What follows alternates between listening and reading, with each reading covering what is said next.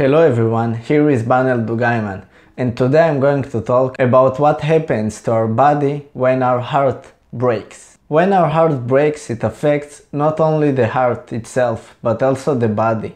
Breakup affects all the body and the mind and the soul. Because when our heart breaks, we can't sleep or we don't want to eat and we feel physical pain. It seems like we are connected. After breakup, we feel physical pain.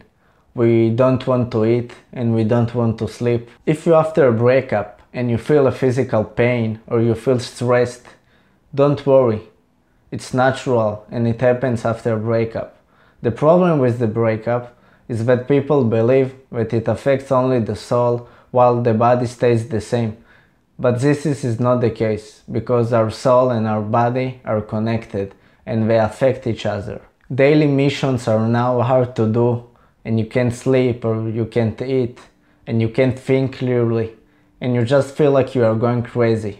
But the truth is that you just don't understand that your body is broken too. I want you to be aware of the situation because it's something natural and normal, because when a breakups happen, you can think about a lot of things that will directly affect your mood and make you feel stress as well and affect your body. So if it happened to you, don't worry, it's something natural. When you realize that in order to move on and to heal yourself, you have to take care not only of your heart, but also your body, you are on the right way. I talk a lot about ways to heal your soul after a breakup in others videos.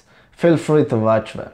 In this video, I want to share some tips about how to heal the body, because it's really important, but people tend to forget it. The first thing you have to focus on is your sleeping.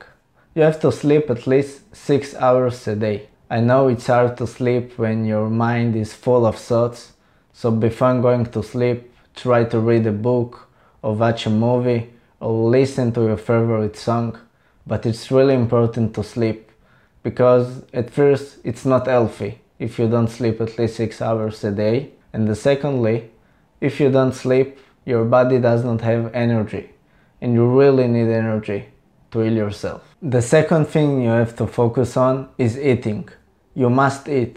You must provide your body energy, because if you don't do so, the healing process consumes a lot of energy.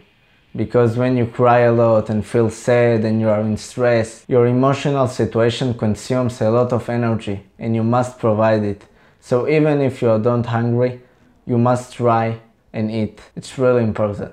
The last thing I want to recommend is doing sport, because sport is really healthy. It can reduce stress, and also sport can distract you from thinking about your ex. So if you want to heal your heart, it's really important to take care of the body as well, because it's a huge part of the healing process as well and people tend to forget it. Thank you very much.